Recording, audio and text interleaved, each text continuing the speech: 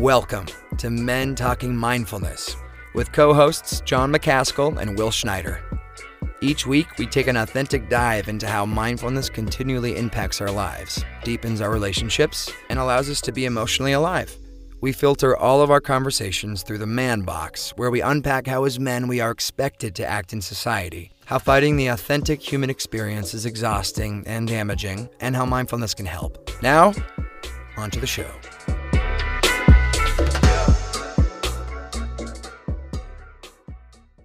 Hey, welcome to the show, everyone. We are here, Men Talking Mindfulness. John McCaskill from Ruston, Louisiana this time, not from Colorado Springs, my hometown of Ruston, Louisiana, where I grew up. And I'm here with my brother from another mother, Will Schneider, there in New York City. Today, we're going to be talking about equanimity. And I know that's a word that a lot of us don't hear very often, but we're going to be talking about equanimity, what equanimity is, what it isn't, how to develop it, and why it's important. Similar to what we talked about last week with, what was our topic last week? Will, now I'm, thanks, John. I put you on the spot, but basically, hey, we're opening up and unpacking parts of mindfulness and meditation and how the beginner's mindset, that's what it was last week. There you beginner's mindset, what it is, what it was important and how to develop it. So today and this week, we're talking about equanimity, why it's important, how to develop it, and what it is. Before we get into the show, we do have our sponsor, Naked Warrior Supplements, Naked Warrior Recovery Supplements. Naked Warrior Recovery is a service-disabled, veteran-owned and operated supplement company owned by a fellow Navy SEAL. They offer a range of supplements from super greens for energy and recovery to broad-spectrum CBD products to immune defense.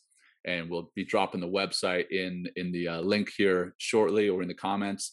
Check out that website and then use the code MTM2021. So MTM2021, and you can get 20% off there. Check that out. That all said, Will, brother, great to have you here. Great to see you. How you doing, man? Yeah, it's good to be back, John. Love the show. It just fills me. All week I'm looking forward to this, and I'm like, oh my God, I can't wait. And I feel great, John. Again, spring is happening here in New York. I saw some blossoming of some trees and stuff, and it's just kind of exciting, like, as we kind of thaw out and really tap into spring. It wasn't that cold recently, but it's just nice to have longer days. But I'm feeling great. I'm super stoked for this topic because it's just really, we'll dive into it when we get to it. But thanks you for being here, John. Thank you for always creating such a wonderful space that we get to come together and have some fun and share ideas with ourselves and other people. So thanks. It's good to be here today. I really appreciate it. Yeah, man. Always a pleasure. And for those who are watching live, thanks for being with us today. And please share the show with your friends, family, whoever needs to listen, and share the show with the audio podcast when we release the podcast later. Share that with your friends, family. We're really enjoying the effect that the show is having on people. We're really enjoying seeing that what it is we're doing is helping. So please spread the word. And also, if you have any people that may be potential guests for the show, please let us know, because we'd love to bring them on and share their message. So that's where we're going from here. Let's go into our grounding practice, Will, brother. I'd love you to kick it off and ground myself, because I'm excited again to be home here in my hometown, actually in my parents' home. I'm actually looking at some old trophies that I have from my high school days. Those trophies are like 25 years old. There's a lot of them. How many are there, John, over there? That's really cool. Yeah, that's just a little handful, man. So what is that? Seven of them. Running, that's back when I was a stud. Funny enough, I'll tell you the story of why I'm here in my mindful moment here in a second after our grounding practice. But yeah, man, super excited to be here in my hometown. So hopefully the sound is coming in and the visual is coming through okay. Oh yeah, you're sounding good, John. The jackhammer's already started. Let me close my windows before I got, hey, it's a spontaneous show, John. That's right. That's a little better. Live, uncut, unapologetic, right? Exactly. All right, everybody, let's go and let's ground. So wherever you are, whatever you're doing, even if you're driving or walking or on the street somewhere, if you're sitting at your desk, take a moment. We're just going to take a simple pause. If you're driving, obviously be responsible. Say you're walking, you're in a grocery store, maybe just stand for a moment and just do nothing. I like to make some contact, feet on the floor. I like to also interlace my fingers sometimes just to feel that contact and the sensation of the body, or ground your palms on your thighs, or right, lift the palms up, which is more of a receptive energy in nature that comes into the body. So eyes are closed or open, depending on however comfortable you are or feel. Let's just take a few breaths to begin. So let's start with an exhale. See if you can hit the bottom of the exhale. So breathe all the way out your air. Empty, empty, empty, just to get to that place where it's almost a little scary. And then take a big inhale. And exhale, bottom out again. Empty out. You can pull the navel in to extinguish the rest of that exhale out. And then take another big breath in. And exhale out. Good. And let's just actually work by taking like a 4 or 5 second inhale. And let's take a longer, exaggerated, intentional exhale all the way out, just to calm ourselves down even more. So we're exhale out again. We'll just do 3 rounds of breath like this. So let's inhale for a big breath for 5, 4, 3, 2, 1. And then exhaling really slow for 8, 7, 6. Keep going. Slowly through the nose. 2, 1. Inhale again. 5, 4. Pause. Exhaling intentionally for 8, 7, 6, 5, 4, 3, 2, 1. Beautiful. Last one. Inhale. 5.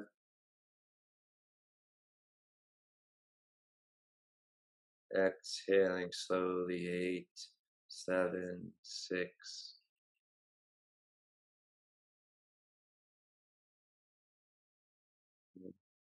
Just take a moment and check in with yourself emotionally. Without judgment, just notice how you are feeling right now.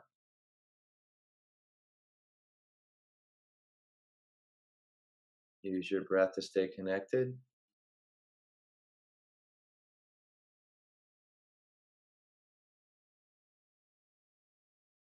And then just to finish, take a little thank you to yourself for making this time today to join the show or listen to the show. And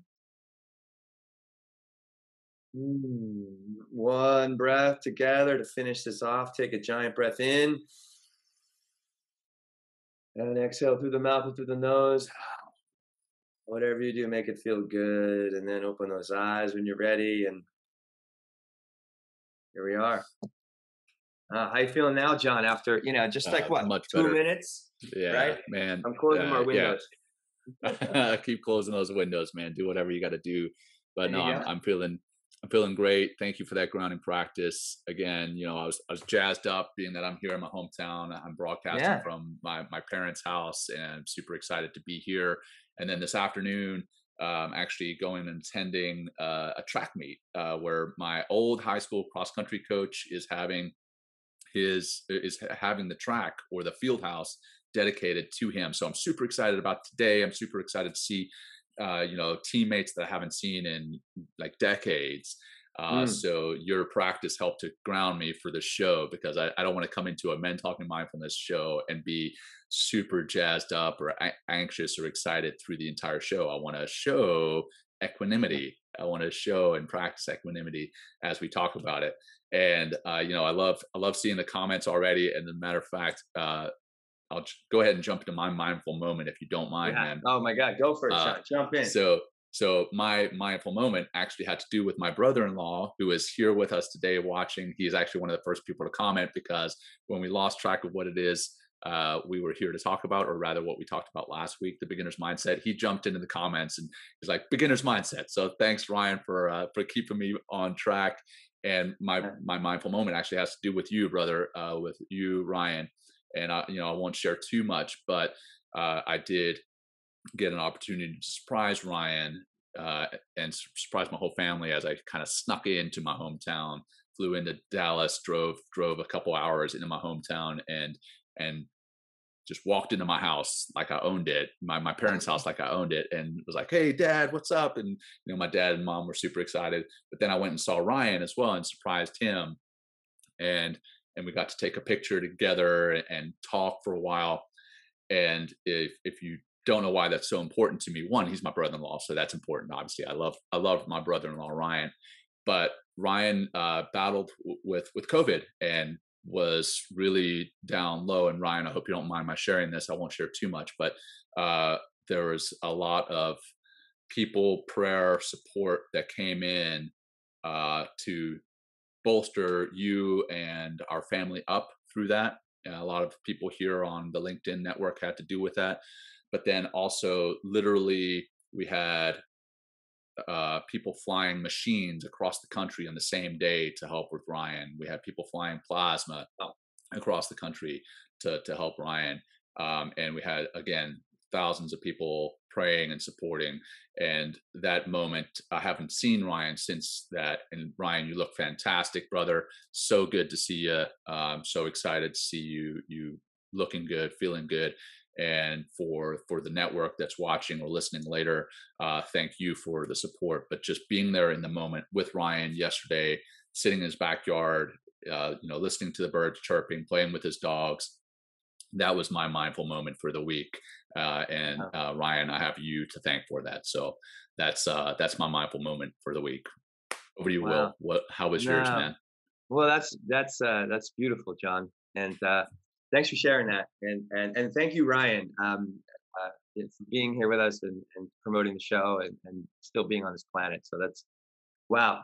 What a almost like a hero's journey in some ways, right? To get out of that. Indeed. Uh, Indeed. my mindfulness moment, John, has to do with plants. I was really amazed. Like I have this, it's myself, whatever. You're a botanist out there. I can use your help on this one. So no, really, like, I have a friend who loves his plants. You guys have maybe heard of the money tree, like that interesting like root system. They usually put them in threes and they like grow up, and they have these beautiful leaves. I actually have one in my place. So my buddy had one in a pot in the middle, and it was a pretty large pot, probably a diameter of maybe like 12 inches, and put it right essentially in the middle of the pot. It was growing and doing fine. And then and this is a pretty big one. I'd say it's probably like at that time was maybe, 3 or 4 feet big or something like that. He ended up putting another small money tree in the same pot, like a smaller one. I'm talking like maybe, 9 inches or something like that. And in the same pot, he just like let them be there. And over the last year that these plants have been cohabitating this pot, the bigger plant literally moved its root system to the side of the pot and out of the way of the little plant so it can make way for the sun. I was wow. Like, I couldn't believe it. I was like, I went over the other day. I'm like, look at this tree. I mean, the whole root system like changed its pattern. And I was looking at it a little further yesterday because over there helping them do something. And I was like, oh my God, like I see what this plant did. It literally moved its like large frame. It was like, 5 or 6 times the size of the other one, of the smaller one. It moved itself out of the way to coexist and to be, with this other plant and help it to thrive and grow. And it also makes me think it's like, how can we coexist with each other, in some ways? And how is like either more amazing part is how are these plants communicating with one another, which is so bizarre. But I really enjoyed seeing that and like seeing the beauty, harmony, I guess you can say, and coexistence, and how there's abundance everywhere. You don't have to steal everybody's sunlight. You can make a little room and get them out of the shade. So I thought that was very inspiring for me yesterday. I love that. That's amazing, man. And it's actually going to tie into one of our shows coming up here with Scott Tucker with the mindful awareness of abundance versus scarcity. That's fantastic to see that in action with a tree or with a plant. And if you've ever read Michael Pollan, I think you've read this. I think we've actually discussed it. Michael Pollan's How to Change Your Mind. It Yes. talks about how plants actually can communicate with one another, and it's pretty Right. wild to see that. And man, maybe you can take a picture of that and post it in the comments later today. I'd love to see that, man. Yes. I'll do that. I don't know. Yeah, I'll ask my buddy to do it. But that was cool. And everyone's Yeah. like, "Hey, love that, Will. Thank you, Shannon. Appreciate that." And they are Right amazing. on. And we have Right someone on. phoning in from Guam, by the way. That's Or awesome. checking in from Guam. That's That's really awesome. great. And I see Ryan commented as well, so he doesn't mind sharing his story. So if Ryan is here Yeah, listening live, right on, brother. yeah, So equanimity, we're going to get into equanimity and what it is, and how to develop it. So uh, that's a big word, right? Equanimity. yeah. I used it this morning on a podcast that I was on, and the guy was like, "Hey, you can't use words that are more than 3 syllables." Equanimity. So that's, I don't know, 5 syllables. But Should I hey, jump man, in and yeah, define it? please, I man, love going let's do it. basic, right? Get our Let's do it. baseline. Yeah. I'm going to give us two baselines here, John. Equanimity, right? Defined, in the dictionary is mental calmness, composure, and evenness of temper, especially in difficult situations. Once again, mental calmness, composure. I love that word, composure, John, and Hmm. evenness of temper, especially in difficult situations. Going a little deeper into Wikipedia, I'll give you actually the Latin root words of this is equanimitas, which is having an even mind, and the other part is aqueous, which means even of mind and soul. And they go a little bit deeper into the definition, and it said equanimity is a state of psychological stability and composure, which is undisturbed by experience or exposure to emotional pain or other phenomenon that may cause others to lose the balance of their mind. Mm. So that's what we're going to talk about today and dive into today. What does that bring up for you, John? Yeah, well, it brings up, I mean, even just this morning, sitting here, like I mentioned, in my mindful moment, being here in my parents' house, being here in my hometown, there's a lot of excitement. There's a lot of Yeah. excitement, but there's also, in a way, a little bit of sadness. Like, okay, I left this town, I Mm, don't know, 20 something years ago, 24 years ago, and a lot has happened since then, both in the town, in the country, in the world, but then also in my own personal life. mhm. And we talk about looking back at at our lives, and how sometimes looking back can cause almost like a feeling of shame, a feeling of guilt, or a feeling of depression. And I look back at, these trophies in the background. I'm like, I used to be a superstar runner, and now here I am. And not that I'm not enjoying where I am in my life, but there's always a little bit, hey, looking back. So it's almost that impulsive emotion to Mm, look back on it and say, you know what, I wish I could be back there. But then when I start practicing the equanimity, I am present in the here and now, and I am thankful for what I have in the here and now, and I'm not having that impulsive emotion to look back, even though I feel like I'm traveling in time, coming back to my hometown, yeah. and I'm going to be meeting with my teammates later today. There's that. Luckily, I have the ability to be present in the here and now, and enjoy the here and now without that impulsive looking back. That's a piece of it. And I know we're also going to get into impulsivity and equanimity on the battlefield, but that's what it brings up right off the bat. The first thought that jumps into my mind is being here in this time warp of mine, and how to Yeah. practice being present in the here and now, even though it feels like I'm in a time machine. Yeah. Wow. Thanks for sharing, What, John. what about you, man? Um, well, equanimity brings me right back into my Vipassana meditation. Mm, I actually, we did an episode. We did an episode. It was a solo, but the only solo episode we had, John, in season one, where I talked about Vipassana. So I think it's like probably episode, 10 or 12. I can't remember. I was trying to look which one exactly it is, but Vipassana is a meditation technique that it was the same technique that the Buddha, the Buddha that kind of made the Buddhist practice famous. It's the meditation technique that he developed in order to bring forth his enlightenment. And the practice is like, it's actually a 10-day practice. So, and you actually 10-day retreat. So you go away for 10 days, no talking at all, no communication with the outside world, no communication with anybody else in there, not even like holding doors or saying what's up or making a smile or even eye contact, like no communication. And then you're meditating for 10 hours a day and 1 hour each meditation. So it's really an intense practice from like, we get up at 4 o'clock, 4:30 in the morning, we start meditating by 5, and we're, lights out like 9:30, 10 o'clock, and you just repeat, the next thing, the same thing the next day. But they talk a lot about equanimity because they're trying to get into that space of stillness was a big part of it. By the 4th day of the practice, you're asked to sit with strong determination and be still for an entire hour.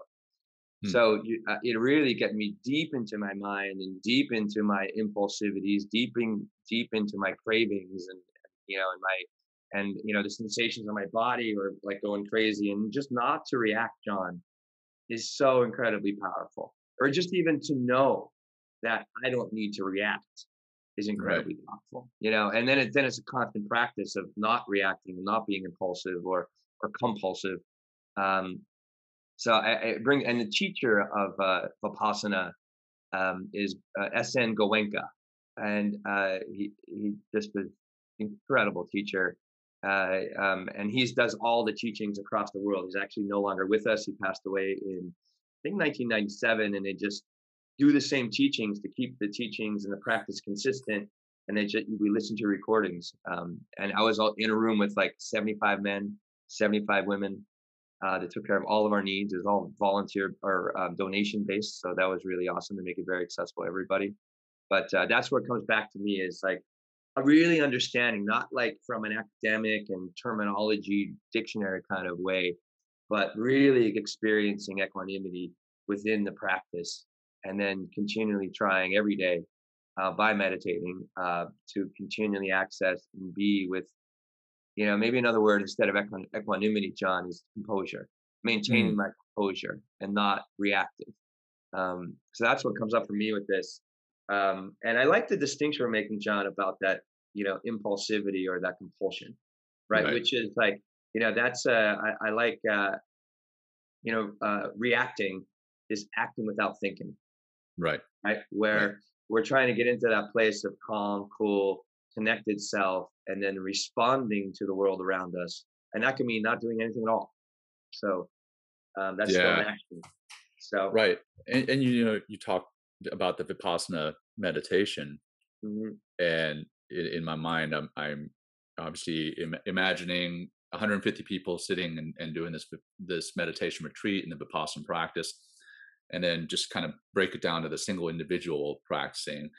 And then imagining myself being that single individual. I know I'm closing my eyes as I'm trying to visualize, as though the audience listening may be able to see this. But anyway, I can see you, John. Just sitting, sometimes can physically get uncomfortable, right? And you may have that impulse to shift to get more comfortable, but you may also have the mental impulse to shift your mindset, to shift to something else, and coming back to the here and now, the present moment, and just being quiet and not like clearing your mind, because I'll get that a lot. People think that meditation is supposed to clear your mind. It's not supposed to clear it. It's just supposed to calm it, supposed to settle it, get you more focused.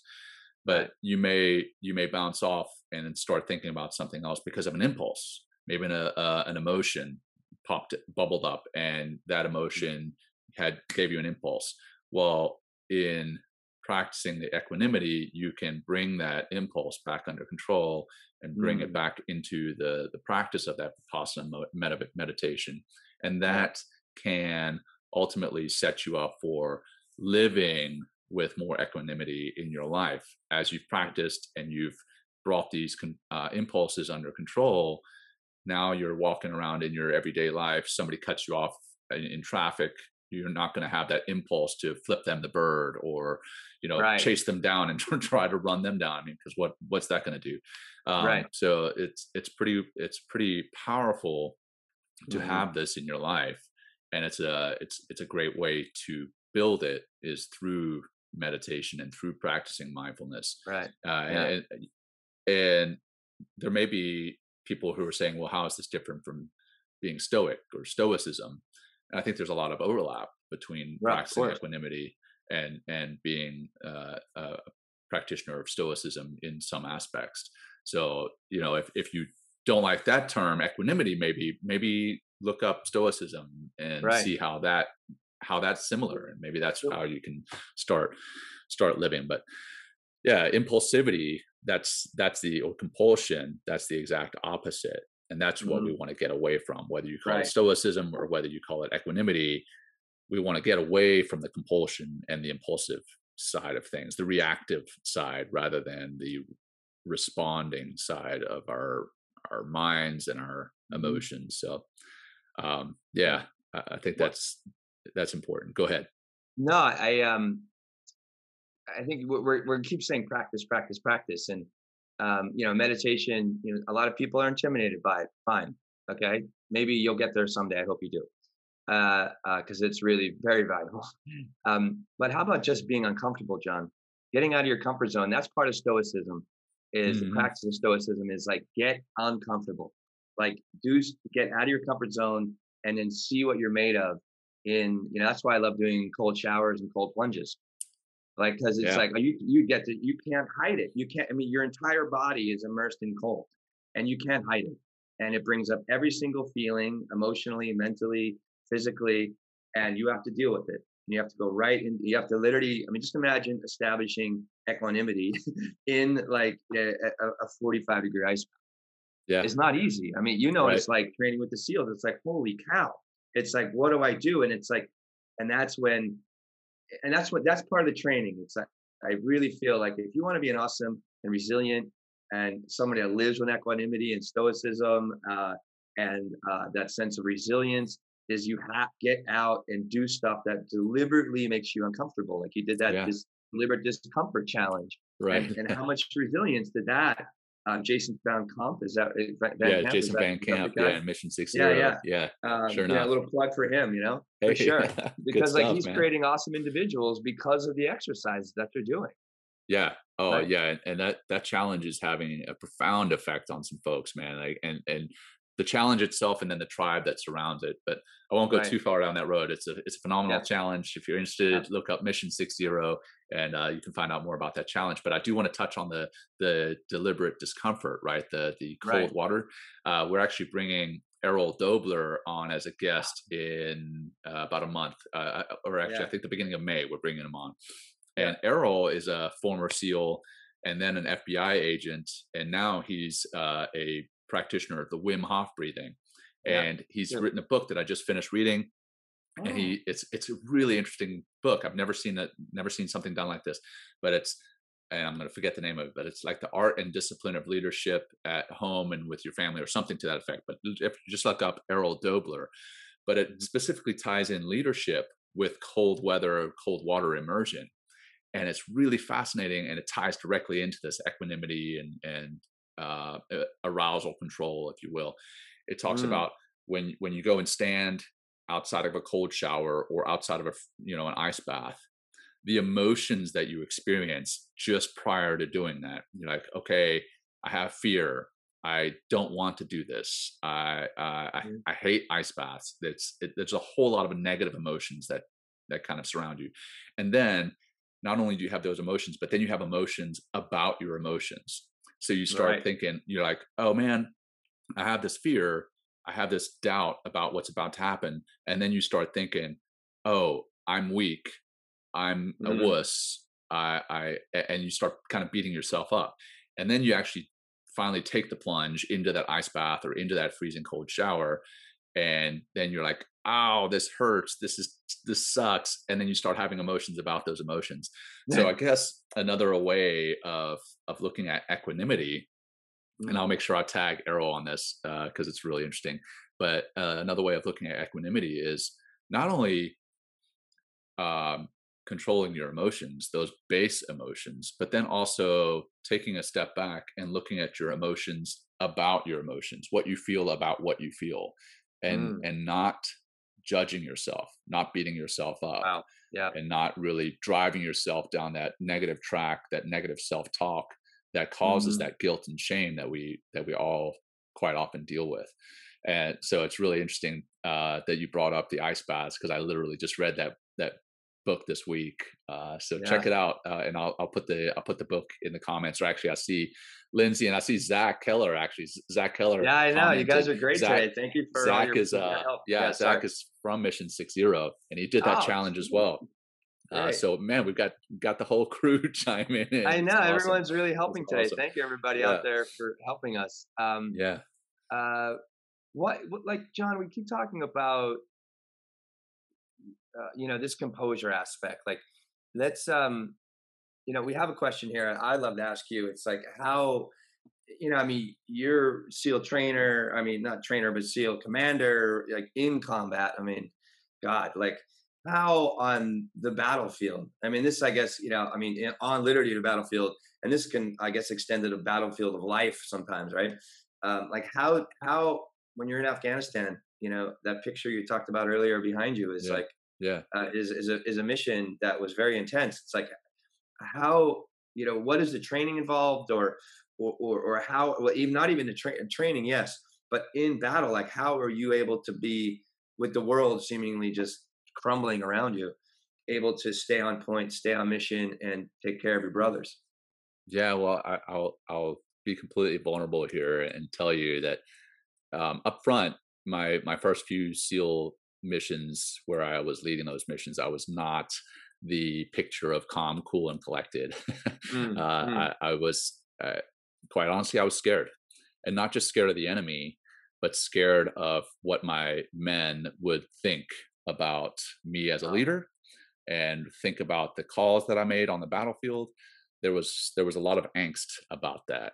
mm. I wish that I had the tools of mindfulness and meditation earlier on in my career, so that I could have been. I feel I could have been a better leader on the battlefield. I did end up finding the tools of mindfulness and meditation later in my career, and I feel that I was a better leader then, and I feel that I'm better equipped to be a better leader now, and I probably would be a better operator on the battlefield now. Mm. That said, I think as some of it, as far as preparing special operators for the battlefield specifically, we do go through a lot of training. We develop a lot of muscle memory, and we Mm. do also go through that deliberate discomfort. Mm. We all go through, whether it's SEALs, whether it's Special Forces, whether it's Marine Raiders, Air Force PJs, whatever the case may be, going through some type of selection course where you are put through the ringer, where you're put into situations where you are intentionally suffering. And that is, the meaning of life, or that life is suffering, right? That I think helps to develop that um calm, cool, and collected state. Sure, Yeah. Yeah. I probably would have been worse if they had just taken me straight from, boot camp, said, "Hey, you're going to be a leader. Go out on the battlefield." Yeah. I would have been worse, having not have gone through the crucible of basic underwater demolition, SEAL training, buds, or if some of my friends hadn't gone through Ranger School or Army SF selection, they they would not have been as good. But I still think we could all have been better if we had had the practices of mindfulness and meditation in our lives, and developed that equanimity on purpose, so that we wouldn't react as often, and more often would have responded and been more rational. Don't get me wrong, I still think we're fairly damn good at what we do. Yeah. But I think we could all be better if we intentionally work towards that equanimity. Yeah. And it's like, and as I hear you talking about your training, and I love that, people are saying it's like be comfortable with the uncomfortable, but that's all through experience. Like Hmm. you continually, I'm sure, after mission, like first mission, second mission, that you were able to, because you had the experience, because you were living in that environment, function that environment, and you able to just, that experience is so important for this. I think that's like one of the key ingredients of equanimity is practice, experience. I would think like reflecting on it, right? Understanding breath, right? Really, I mean, how important is like to really, that's what calms us down. That's why, we worked on that little, I like to think of it as like a triage breath, like taking that big inhale for 5, but really taking a very deliberate, extensive exhale all the way out, which, we always talk about how the breath affects our nervous system and our mind and our emotions and how it deliberately slows everything down. So I feel like this equanimity is always a work in progress.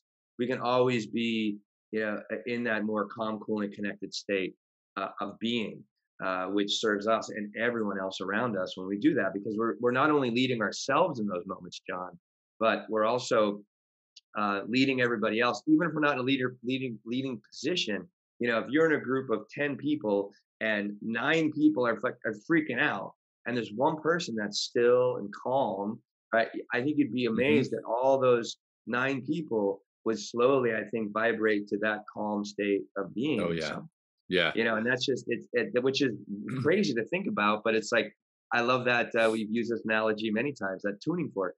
It's like, what are you vibrating at? How are you vibrating? Right. And I think we have a natural state because of how we're neurologically designed to have a calm state of being, because that's when we really begin to tap into all of this biological brilliance that is just waiting to be unleashed and waiting to be in the world, because it makes us thrive as human beings. So I like the fact that you brought up, the fact that one person and how they are being can really resonate, and that tuning fork and change how everybody else is feeling. And I'll give you an example. I wasn't on the battlefield for this, but it is a battlefield example. I was overseas in Iraq, 2007. I think it was 2007. And I was on the radio back at headquarters listening to an operation happening. And one of the leaders, and I'll mention him by name because I have tremendous respect for him, fellow SEAL Coleman Ruiz, he's leading this operation, and we end up losing a guy. He ends up getting killed on the battlefield. And Coleman is also a big practitioner of meditation and mindfulness. And he gets on the radio, and when we have an enemy killed in action, we have an enemy KIA, EKIA. That's what we say. But if we have a friendly killed in action, we can say eagle down, or friendly killed in action, FKIA. And when Coleman came across the radio, and he comes across the radio, he's like, "Hey, this is," and I forget what Coleman's call sign was, but he comes across, and he says, "Hey, we have one friendly killed in action." And he just said it like deadpan, like no emotion, completely calm, cool, and collected. But he needed to be that way. He needed to be that way for the men that were on the battlefield physically for him right then, because that one individual was killed. His name, we called him Badger. He was killed, but there were still other men in the fight that needed to be evacuated. We needed to get out of there. Yeah, needed leadership. They needed leadership, exactly. And Coleman was the epitome of leadership. And then not only were the men on the battlefield, they needed to see a leader that was in control of his emotions, but we back at headquarters needed to hear a leader who was in control, so that we could communicate with him about what needed to happen. And we there in the headquarters didn't freak out like, "Oh my gosh, one of our guys has been killed," because he came across cool, calm, and collected. We were able to be calm, cool, and collected there in the headquarters, and we were able to communicate with him about what needed to happen. And again, Coleman's a practitioner of mindfulness and meditation. I don't know whether he was then, but he was practicing equanimity 100%. And it paid off for his men on the battlefield. It paid off for us at headquarters, and it paid off for the communication between us at headquarters and them there on the battlefield. So that's a battlefield example, though I wasn't the one on the battlefield. It's the example that pops to mind right off the bat. Well, tell me if I'm but wrong, it ties John. in with the teams that you were mentioning. How No. one individual can affect the team. Right. Yeah. Well, tell me if I'm wrong, John. Even in that situation, like, we're in the moment. This is all happening. It's terrible. Or it's terrible. And but it's not like we I guess we put that emotional response that wants or reaction that wants to come up aside for a moment.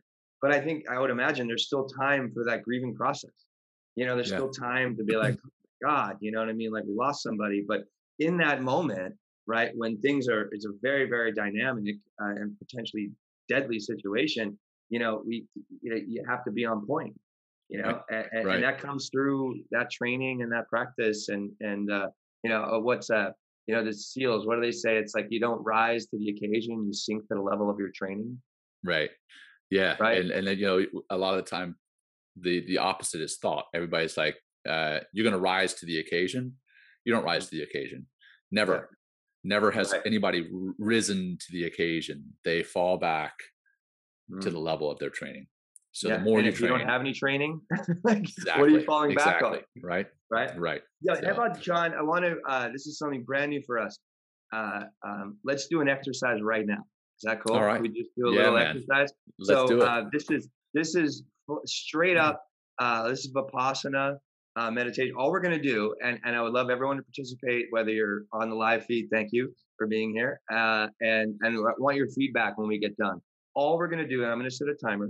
We're just gonna take 30 seconds, get back, assume our meditative state like we did earlier at the beginning of the show. And if you're driving, okay, do what you can, right? If you're walking on the street somewhere, how about you just take a moment right now and just stop everything that you're doing, and we're just gonna do the best we can to remain still, right? Perfectly still for just 30 seconds. Okay. So assume your position. I'm gonna use a timer just so we can, you don't think you're like, is it really 30 seconds? Wait until you see how long 30 seconds is, John. Uh, so, all right. So find your position, get really comfortable. We'll do after our one breath collectively together, then we're going to drop in and do 30 seconds and we'll see how we end up. And then we'll talk about it afterwards. Great. So let's exhale the breath all the way out. Make those last little wiggles if you need to. Take a big, big breath in. And here we go, around the clock, exhale.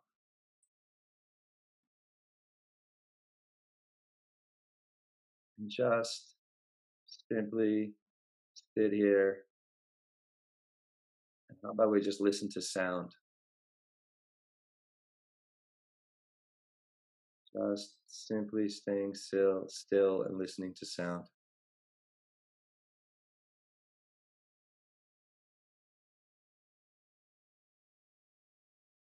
Boom. All right. Let's check in. How was that, John? Well, luckily, I'm a practitioner, so it was easier than it would have been 5 or 6 years ago. If you had told me to Yeah. sit quietly and do nothing for 30 seconds, I would have been like, "No, dude, I'm a busy guy. I've Yeah. got things to do. I can't stop for 30 seconds. Not Right. only can I not stop physically moving, but I can't stop mentally thinking." Right.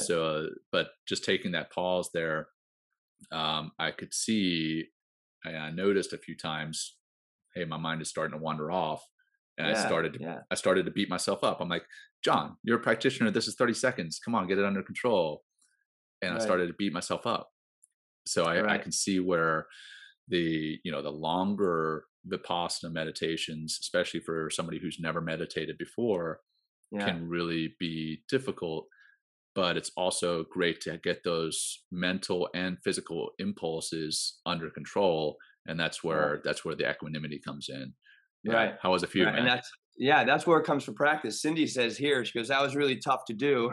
Now, how to still the mind. And yes, it is mental, but also that stillness is that those physical impulses, that it's almost like that, the mind's way of expressing itself, by like, oh, I'm going to fix my shirt, or I'm going to scratch an itch, or, I'm just going to, make a face or move my jaw or something like that, or smile.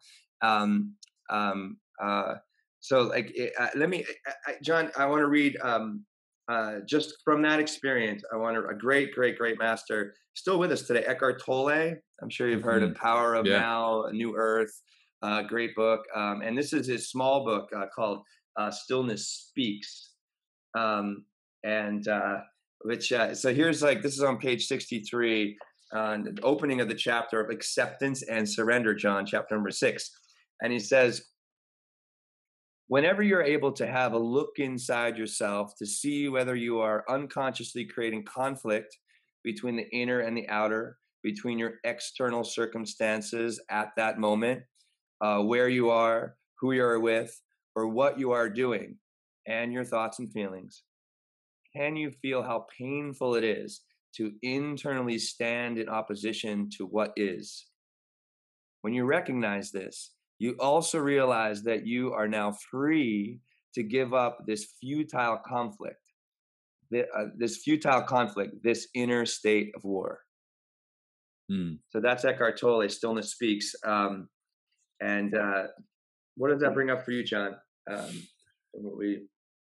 The inner state of war, that last little part, is something that I think is important, both on the grand scale of things, like specifically with someone with post-traumatic stress or traumatic brain injury or something to that effect, that we've got this inner state of war quite often, quite literally. Even sometimes we think back to the battlefield, and I think that practicing equanimity can get us under control, because sometimes there's a feeling of guilt or shame, not only from that traumatic event, but from reliving it. There's like, hey, I shouldn't be reliving that. That's kind of a state of war, even an internal war with yourself. Hey, I shouldn't be having that, and then you beat yourself up for that. The other side of things, and it's come into play just as we were preparing for this show. Looked up equanimity again, just to make sure I had the definition right in my mind, and knew exactly what it was we were going to be talking about. But this week, like excuse me, 2 weeks ago, just about, we were snowed in at my house, so I went out and shoveled some snow. And I'm not in the shape that I used to be, and shoveling the snow, I ended up like straining my back, and it's been painful at night specifically, and I haven't been able to sleep well. But in prepping for this show, equanimity, I realized, you know what, not only am I feeling that physically, but I'm beating myself up at night saying, oh, I'm so weak, I should be able to overcome this pain.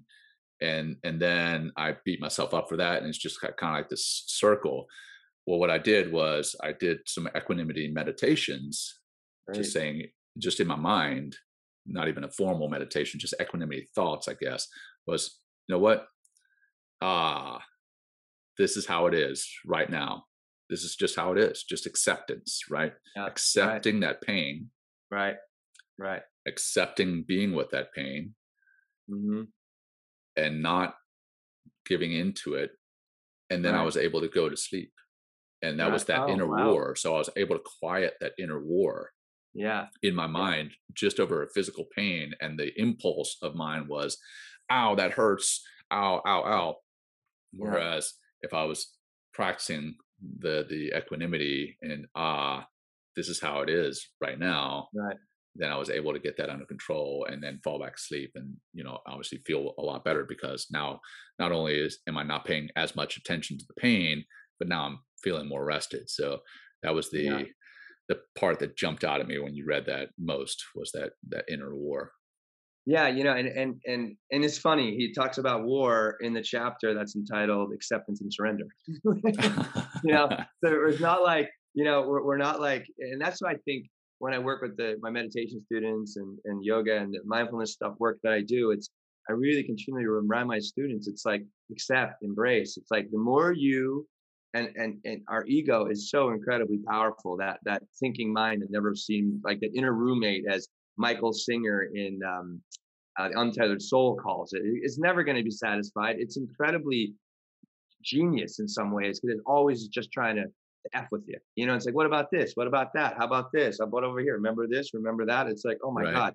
And instead of like, go away, like you're an asshole, like stop it. You know what I mean? Like, leave me alone. Like, could you just stop, and this constant inner state, this inner war, what if it's just knowing that it's there, accepting that it's there, and surrendering to really what is. And I like when he says this, this futile conflict, because you will Hmm. never have, you will, I mean, maybe, sadly, I'm going to say this, but that's why I feel, when people do commit suicide, they usually don't shoot themselves in the heart, they shoot themselves in the head. And Mm. it's not, it's real morbid, I'm sorry, but it's like, because you just can't shut it off. But you don't, it's not about shutting it off. It's about being aware that it's there and not let it mess with you. Yeah. Not let it dictate your experience, not let it, get you all angered and fired up and say something to somebody regretfully, and then you're backpedaling from that. Right. Um, Right. so, um, yeah, so I'm loving what we're talking about, John. This is a lot of Yeah. fun. I It mean, it really, definitely, really, it hits yeah, home, right? It hits it, some does. of the, even some of the morbid conversation is, it's, Yeah, it strikes a nerve. yeah, And I think that hopefully it does strike a nerve with some people, and they can start practicing and get some of the stuff that's in their mind, or even the negative self-talk that they have, where they're beating themselves up for those emotions. So yeah, again, those emotions about their emotions, they yeah. can start to really get that under control, and hopefully it can help them out. I'd Yeah. love to go through some of the comments or questions that Oh we yeah, have please. from some of Yeah. our live listeners. So um, my scrolling got tied up there. There it is. Okay. Got it back. So um, we got one of our listeners, live listeners, says, "How do you address that sadness wistfully Mhm, within you in that environment? Do mhm. you have intentional time for you?" What are your thoughts on that? Will you, again? How do Uh, you address that sadness and wistfulness within you? And do you have personal intentional time for you? You have yeah, any I thoughts on think that? it's like what I think I forget who said the comment. I can't see it right. Oh, Shannon. That's why, that's what time is for. I mean, so when I'm in control, John, when I am in, the driver's seat, and I'm trying to, move intentionally through whatever that particular moment is, like, I'm not gonna, we're in a podcast right now. My intention is to listen, right? And to respond, and all the other things we do with the podcast. But like, I will make time, like, if I'm in, something comes up upsetting in a particular circumstance, I'll make time to grieve, or time to talk to somebody, time to, debrief and reevaluate so I can be more effective later on. Instead of letting that reaction come through, which Hmm. completely destroys the moment, pulls you out of intention, and then it just, then what are you left with? Right. Right? I mean, I'm sure I have a friends. One friend in particular is very impulsive. It's always like rah rah rah. It's like over here, over there, this, that, and the other. I'm like, whoa, it's hard to keep up with them sometimes. I'm just like, it's like, we just like chill for a moment, like, and just relax, and stay on point. We're like packing up your stuff right now. Let's just do that instead of worried about like stuff that's going to happen 3 weeks from now. Yeah. Um, Yeah. but how about yourself? Like, I feel like that question might have came Yeah. up when we were talking about being on the battlefield, and Right. dealing with, Well, like, whoa, you know? yeah. So I'll address sadness in that, Mhm. and we've addressed sadness, we've addressed a lot of emotions in some of our past episodes, and Yeah. I think again, I want to make sure we're clear here. We're not saying that by practicing equanimity you can't feel these emotions. You No. can't feel sadness. You can't feel happiness. You can't be elated or frustrated. The thing is that you don't cling to those emotions, right? You don't cling to them, and Mhm. I think sadness is often one that we feel the emotion of sadness, and then it compounds on itself, and we feel guilt or shame for having that sadness. And specifically, I won't say specifically as men, but specifically as people who are on the hyper side of masculinity, there's a deep feeling of guilt or shame with feeling sadness. Right. The only acceptable emotion, and we've talked about this before, Will, when you're that kind of far on the spectrum of femininity versus masculinity, the only one that's acceptable is anger. Yeah. Anger, but Mhm. Mhm. sadness, I think you have to be with it, but then don't cling to it. And Right. you can be sad and happy at the same time, which Mhm. sounds crazy, but you can be experiencing something that causes sadness, like let's say a funeral, for example, right? You go to a funeral, You're obviously sad for the loss of your loved one, but that funeral may bring you together with loved ones that you haven't seen for years. Yeah. And Mm. in that, you can experience happiness at the same time as sadness. So, how do you address sadness and wistfulness in that environment? So, I think you have to be with it, but then don't cling to it. Allow yourself to experience the other Yeah. sensations and emotions that come in this thing called life. So that's how Yeah. I personally address sadness. Yeah. Yeah. Let's see what And else. also letting like sadness, John, like, take your moment for sadness. Like, I talked about my dear aunt that passed away, and that, the Hmm. grieving process is real. Sadness is real. And if Right, you don't grieve, it is going to mess with you some other time later in beats you life, up. probably throughout your life, if you don't let it pass through. Like, I love that idea of emotions. Emotion is energy in motion. If it's not Mm, moving through you in some ways, it is moving in you some ways, and it's creating more thought. Feelings connect to thoughts, thoughts connect to feelings, and you're just rolling through and in creating patterns of being and doing and thinking that are not going to bring you into this equanimity and into your, really your brilliant leadership, powerful self.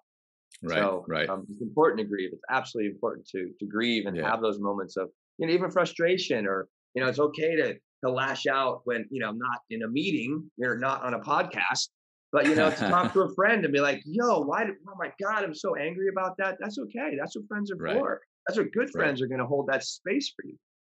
Yep. So, yeah, And then we got one comment here that I just want to make sure we address, and then we'll get into our closing yeah, yeah, grounding practice and then wrap it up.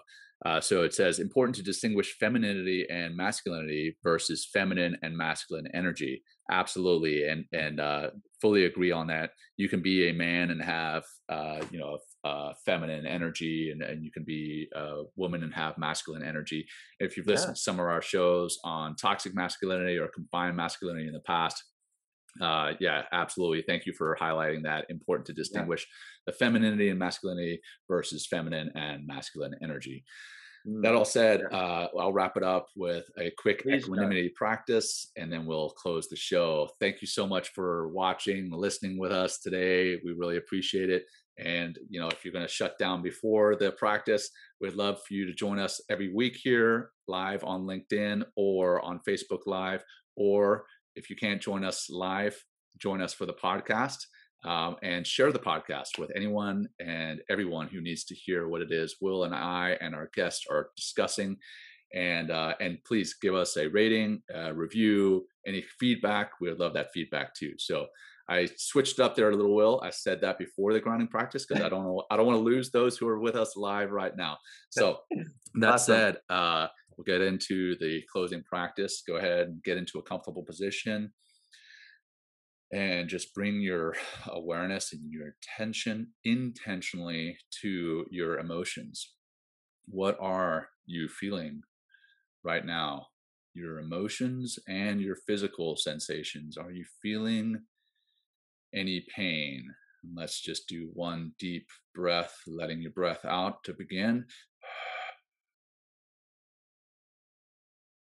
Then breathe into that emotion and breathe into that physical pain or stress, anxiety. Breathe into that, hold it, and relax, letting that breath go nice and slowly. One more, just focusing on that physical sensation, the pain, or that emotion that you're focusing on. Breathing deep down into your belly and relaxing. And now, again, just hyper focus on either that physical discomfort, physical pain, emotional discomfort, emotional pain. Just say to yourself, ah, this is how it is right now.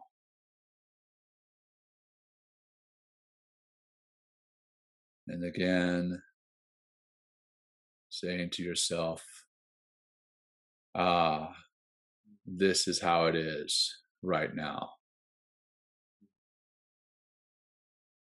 Don't judge yourself for any of the physical or emotional experiences you're feeling right now. Just be with it, acknowledge it, and then let it go.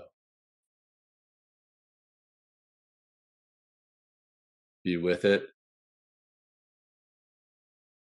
acknowledge it, and then just let it go.